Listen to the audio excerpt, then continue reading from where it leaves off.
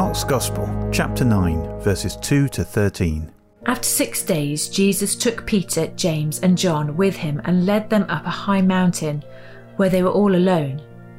Then he was transfigured before them. His clothes became dazzling white, whiter than anyone in the world could bleach them. And there appeared before them Elijah and Moses, who were talking with Jesus.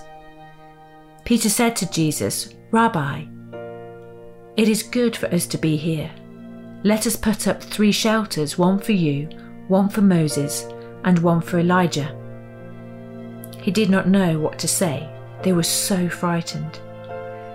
Then a cloud appeared and covered them, and a voice came from the cloud.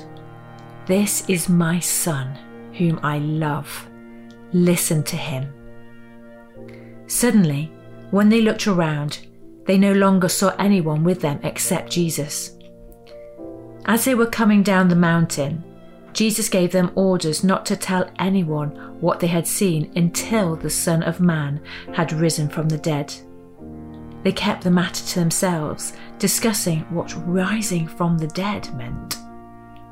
And they asked him, "Why do the teachers of the law say that Elijah must come first?" Jesus replied, "To be sure, Elijah does come first and restores all things. Why then is it written that the Son of Man must suffer much and be rejected? But I tell you, Elijah has come, and they have done to him everything they wished, just as it is written about him."